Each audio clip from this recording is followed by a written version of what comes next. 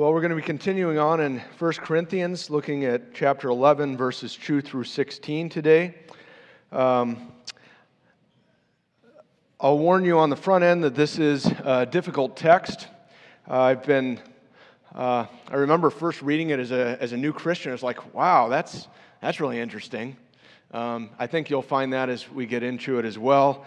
I've been excited about getting to study it and preach on it so that I can learn and understand it better, but also, not meaning this in a bad way, but nervous about preaching on it, to have a deadline to discern what the Lord is trying to teach us here. Just to give you a sense of the difficulty, just two notes from two different commentators. One says, this passage is one of the most difficult passages in the letter. Paul uses expressions and ideas that he apparently expected to be transparent to the Corinthians, but which have been opaque to most readers ever since. Another says it is as peering through a glass darkly. I think other preachers have found it that way too, and not to belabor this point, but I was really struck looking at sermon audio and just comparing the number of sermons on the last passage versus this one, and it drops by, say, 85%. So others experienced some quaking in the boots as they got into this. I hope you won't feel quite that way.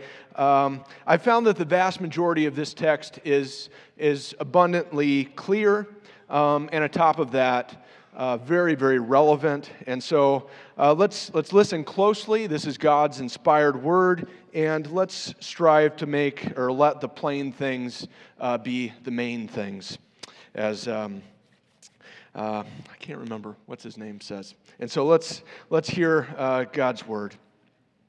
Chapter 11, verses 2 through 16. Now I commend you, because you remember me in everything and maintain the traditions even as I delivered them to you. But I want you to understand that the head of every man is Christ, the head of a wife is her husband, and the head of Christ is God. Every man who prays or prophesies with his head covered dishonors his head, but every wife who prays or prophesies with her head uncovered dishonors her head. Since it is the same as if her head were shaven. For if a wife will not cover her head, then she should cut her hair short. But since it is disgraceful for a wife to cut off her hair or shave her head, let her cover her head. For a man ought not to cover his head, since he is the image and glory of God. But woman is the glory of man. For man was not made from woman, but woman from man. Neither was man created for woman, but woman for man. That is why a wife ought to have a symbol of authority on her head, because of the angels. Nevertheless, in the Lord, woman is not independent of man, nor man of woman, for as woman was made from man, so man is now born of woman, and all things are from God. Judge for yourselves. Is it proper for a wife to pray to God with her head uncovered? Does not nature itself teach you that if a man wears long hair, it is a disgrace for him, but if a woman has long hair, it is her glory? For her hair is given to her for a covering. If anyone is inclined to be contentious, we have no such practice, nor do the churches of God. Let's ask the Lord to bless His word. Dear Almighty God, as we do come to this text, we pray for the particular blessing and help of your Holy Spirit. I pray, Lord, that you would help me to be faithful and clear with your text. I pray, Lord, that you would protect us from distortions and confusion. I pray, Lord, that you would help me to preach with appropriate boldness and clarity. And I pray, Lord, for the sake of your people, that, Lord, you would help them to understand your word.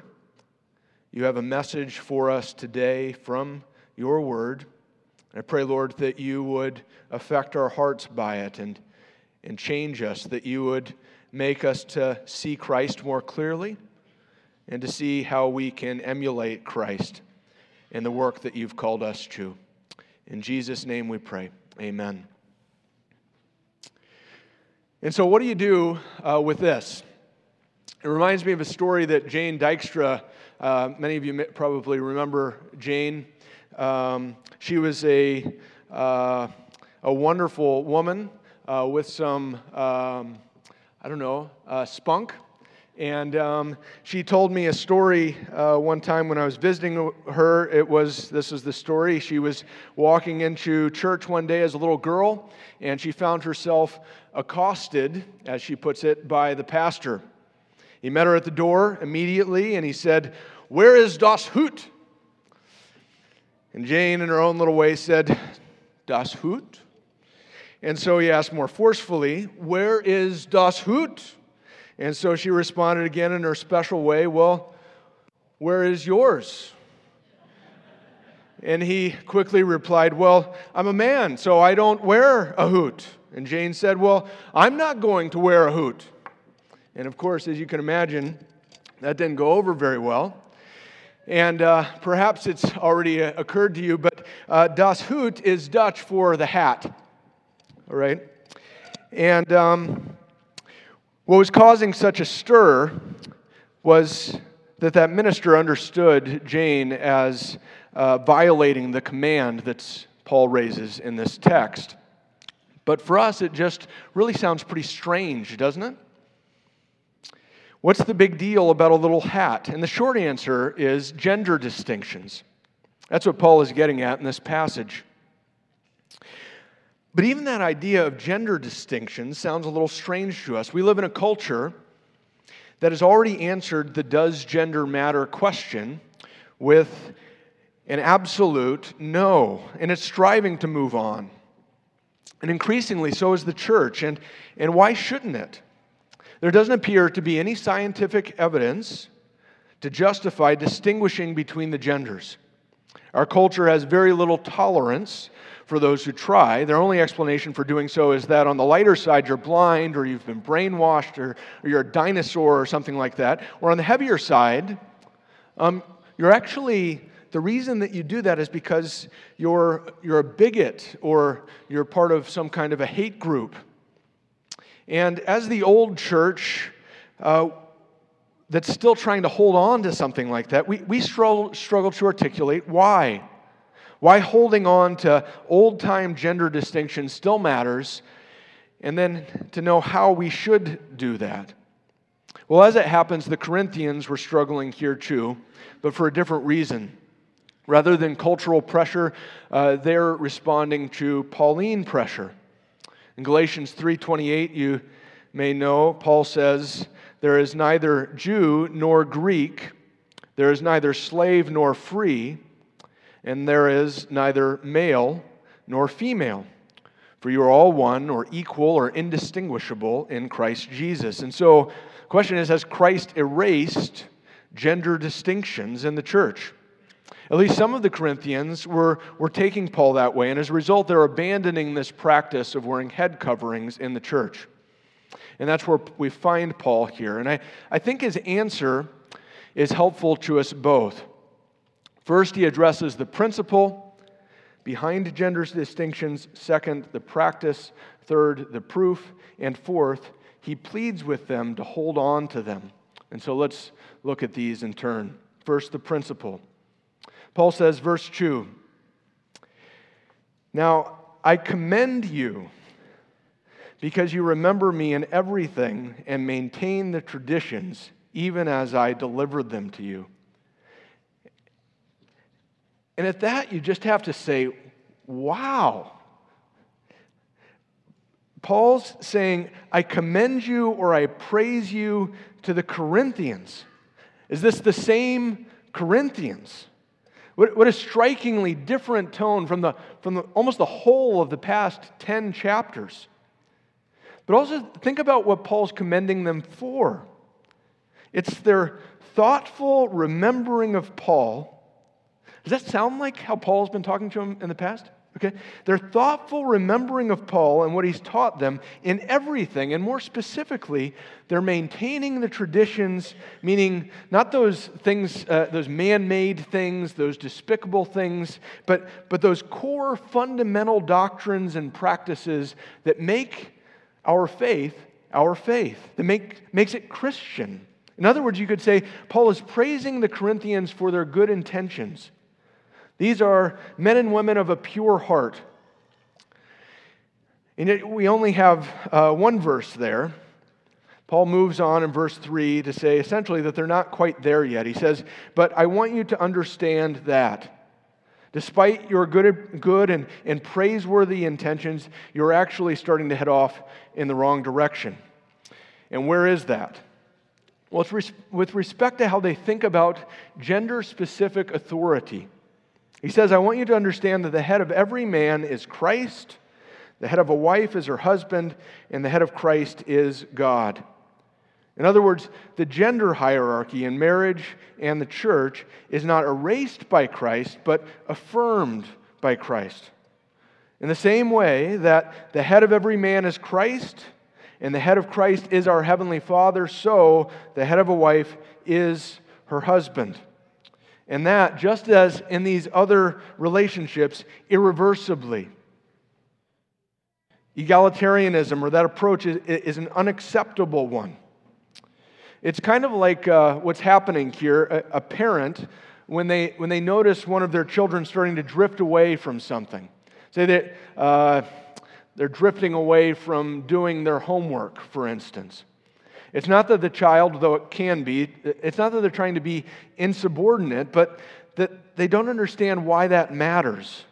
And so what happens there? Well, the parent pulls them aside gently, right? And they explain, again, why we do homework. It's not just because we don't have anything better to do, but because we want to learn something. And so you should maintain the practice. And that's what Paul is seeking to do here. And seeing how the Corinthians are beginning to drift away from maintaining the practice of gender distinctions, he's pulling them aside and reminding them of the principle that stands behind it. And as a result, they're supposed to realize that their maintaining this practice matters.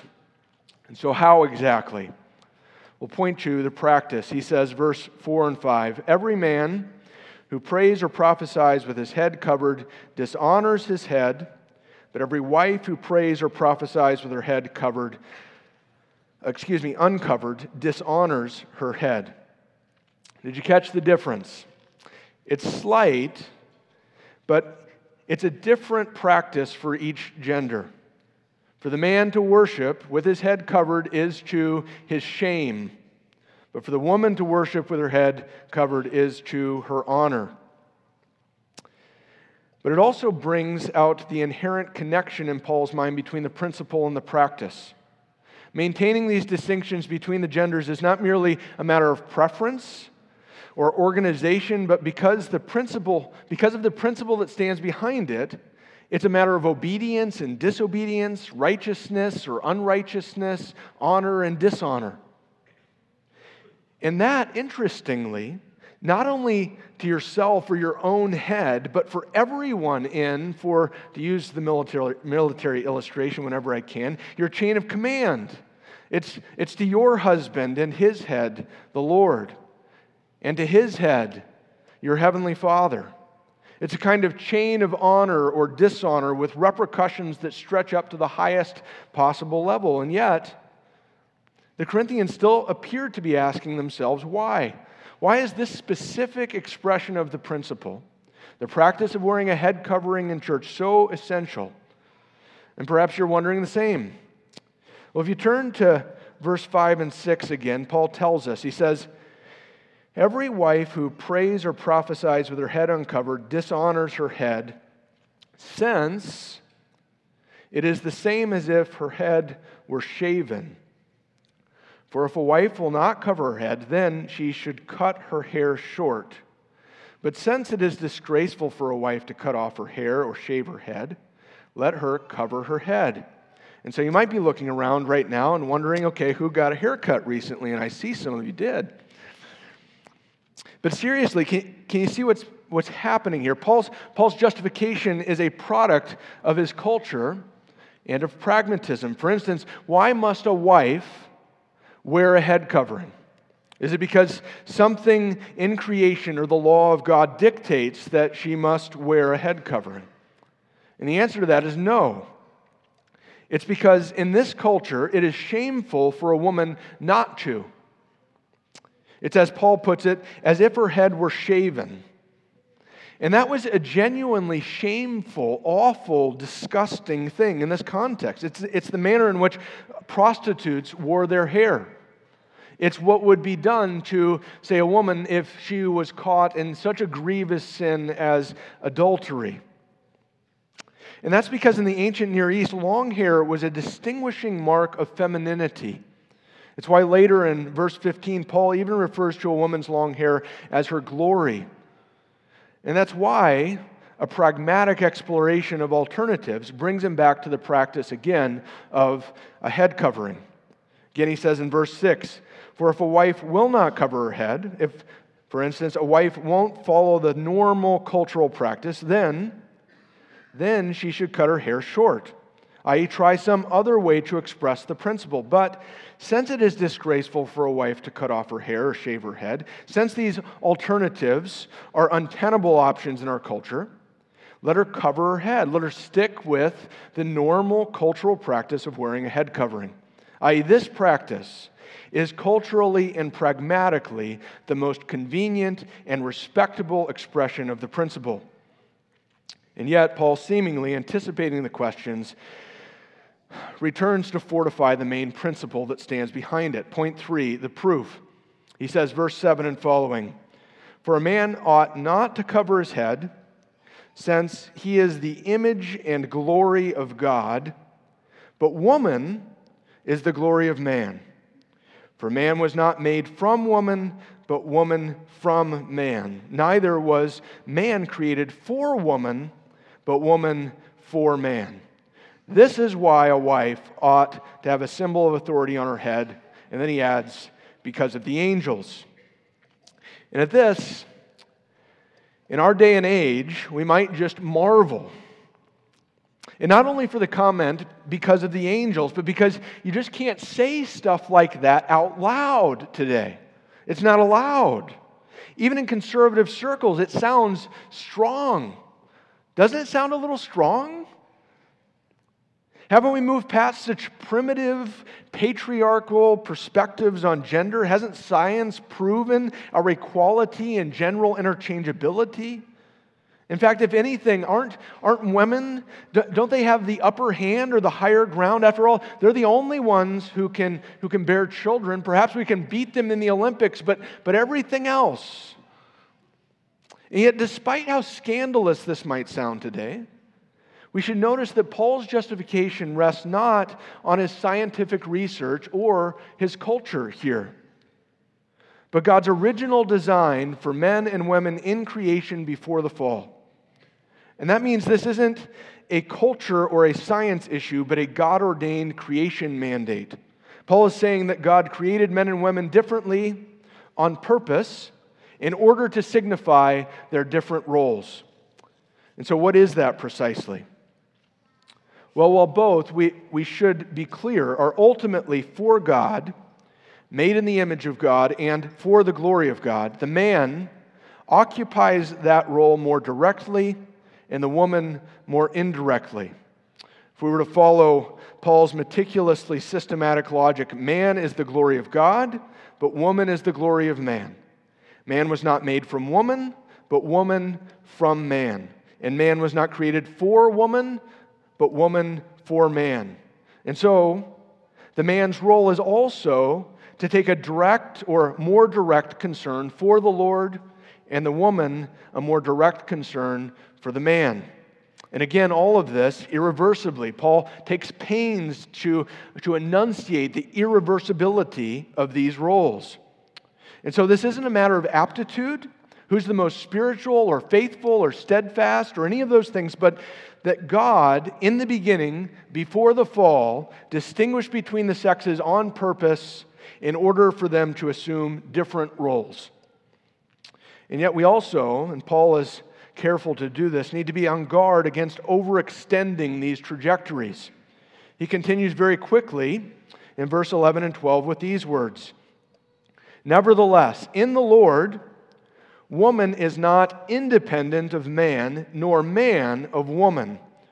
For as woman was made from man, so man is now born of woman, and all things are from God." In other words, we need to be careful not to misconstrue the strength of God's previous comments so as to inappropriately elevate the value of men or trivialize the value of women. And so how?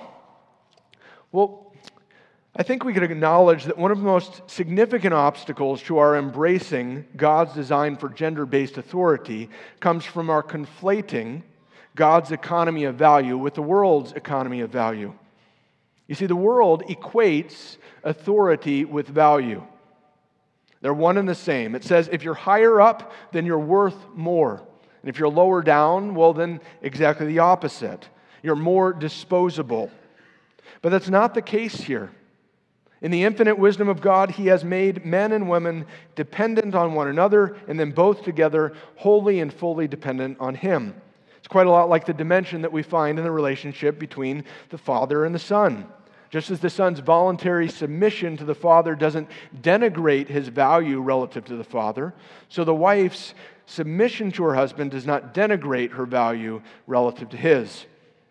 And therefore, while we're to preserve the authority structure God has put in place, we're also to be careful to preserve the equal value, worth, and inherent dignity that God has intentionally and purposefully and absolutely assigned to the sexes.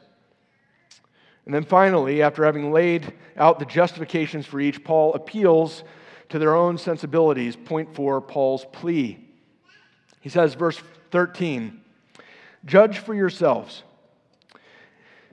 Is it proper for a wife to pray to God with her head uncovered?"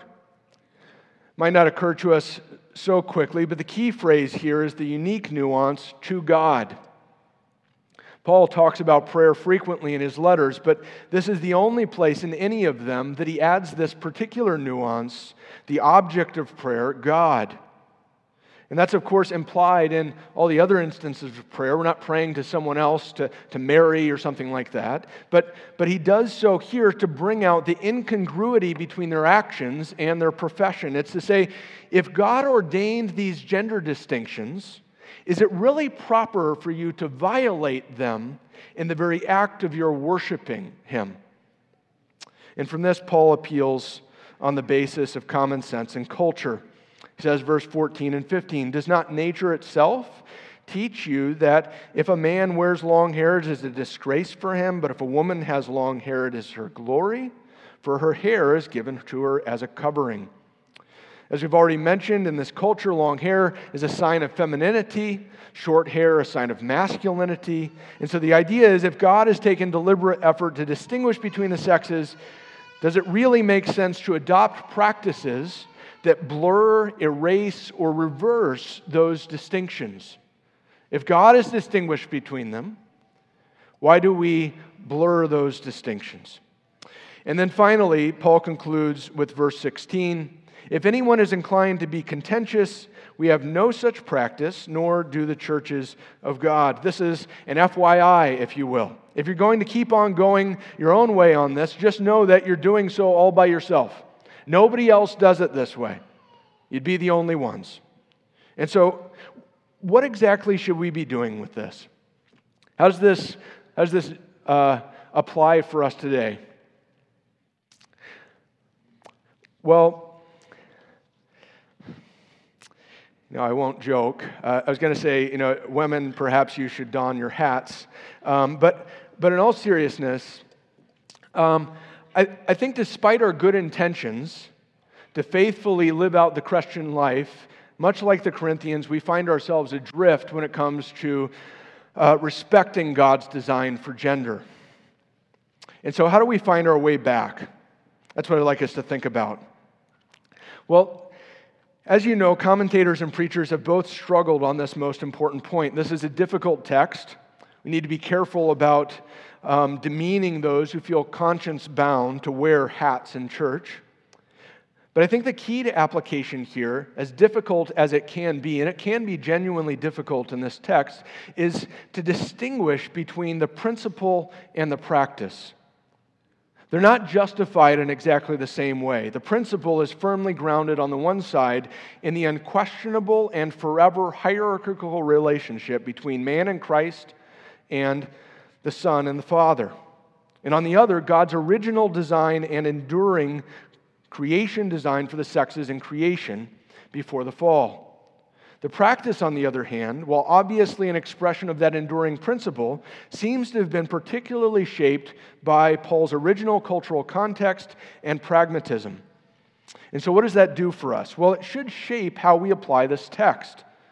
Well, the principle is obviously meant to inform our interaction in every culture and every time. The practice that gives expression to it is supposed to be shaped by the particularities of our own time and culture, just like it was for Paul. For instance, just think about, how different it might look for us to just carte blanche incorporate this practice of head covering and hair length today. Meanwhile, note that we don't know exactly what that head covering looked like and how it was applied. So it'd be a stretch to begin with just to know how to do it. But just imagine, for instance, if we were to do that. In Paul's days, these things meant something.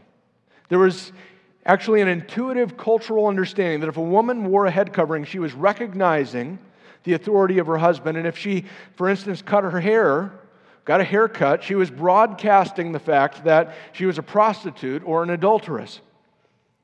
And those things we need to acknowledge don't mean those same things today. And therefore, trying to force them onto today is more likely to result in legalism or confusion or just plain weirdness than anything like the leveraging effect that it would have conveyed most naturally in Paul's day. And so what should we take away from this? Well, the church needs to hold fast to the God-ordained principle that gender matters and strive to give expression to that with practices that fit our own cultural context. And so how? Well, perhaps most simply, in maintaining the practice of male headship. This means respecting the authoritative role that God has given to men in the church and home and the support role that He has given to their wives. Simple, right? Wish I knew. Well, not really. The culture, of course, has problems with this too, just like it would if we were to start wearing hats, but not out of ignorance, but understanding and then hatred. But also because of how badly the practice of male headship has been twisted into other things in the church. Many have turned male headship into a biblical brand of male chauvinism, and on the other side, submission into a slave-like subjugation of women or a complacent resignation from the use of their gifts. And as a result, some of these women, and it makes some sense, so trapped and devalued there, have sought an answer elsewhere and have embraced the modern feminist alternative, which is to say there is no difference between genders and there is absolutely no justification ever of any kind of hierarchical distinction between them. And so the question is, what is this exactly supposed to look like? Well, the answer is found in our returning to the principle that underlies the practice. That's where Paul takes the Corinthians and they're drifting, and it's where we need to go as well. You see, we can see how men are supposed to exercise their authority over their wives and how Christ exercises His authority over men. And similarly, we can see how wives are supposed to submit and support their husbands and how Christ voluntarily submits to His heavenly Father. And so just think about that, how far that differs from these distortions of male chauvinism and subjugation, resignation, and modern feminism. With respect to His exercise of authority, Jesus told His disciples He doesn't use it to lord it over people like the Gentiles do. And why? Well, because He is more concerned for their gain than He is for His own. He said, I came not to be served, but to serve. And so in love, he gives himself up for them, a ransom for many. And we find something similar in how Christ submits to his heavenly Father. Instead of using submission to manipulate or to cower, he is more concerned for his heavenly Father. And so even when it is for his deepest and most painful loss, which was to drink the cup of his Father's wrath for your salvation, for our salvation, he says, not my will, but yours be done. And so what we find in the faithful expression of the principle behind male headship and a wife's submission is a picture of how Christ accomplished the gospel. That's why Paul is so concerned that we hold on to this principle and maintain it. It's because it's rooted in the core fundamentals of our faith. In the gift of our God-ordained gender roles, our Heavenly Father isn't taking advantage of us or trivializing the value of women or escalating the value of men, but He's affording us the opportunity to minister Christ to one another, to display what Christ has done to a world that desperately needs to know Him, and in such a way, not just in a dutiful way, but in such a way as to bring honor to ourselves and our entire chain of command, and that on both sides, for husbands and wives.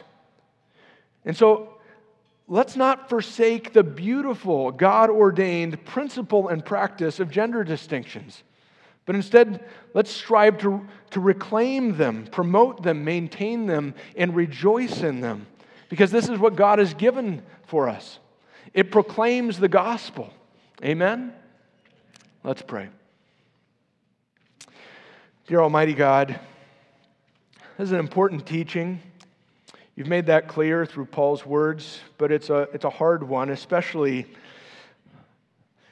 in the midst of the contrast with our culture that is screaming that these things don't matter and ridiculing those in the harshest terms who say that they do. And so we pray, Lord, as you reground us in the principle behind these things, that you would give us greater boldness and confidence and security in practicing them, Lord. And we also pray, we have distorted these things, Lord.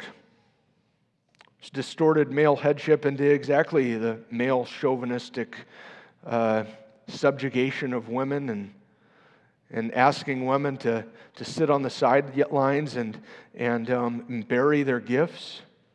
And so we pray, Lord, for your forgiveness. We pray, Lord, that you would help us to see husbands, for them to see their wives as Christ exercises his authority over men, and wives to see their service to their husbands, their support, as how you have exercised and voluntarily submitted yourself to your Heavenly Father.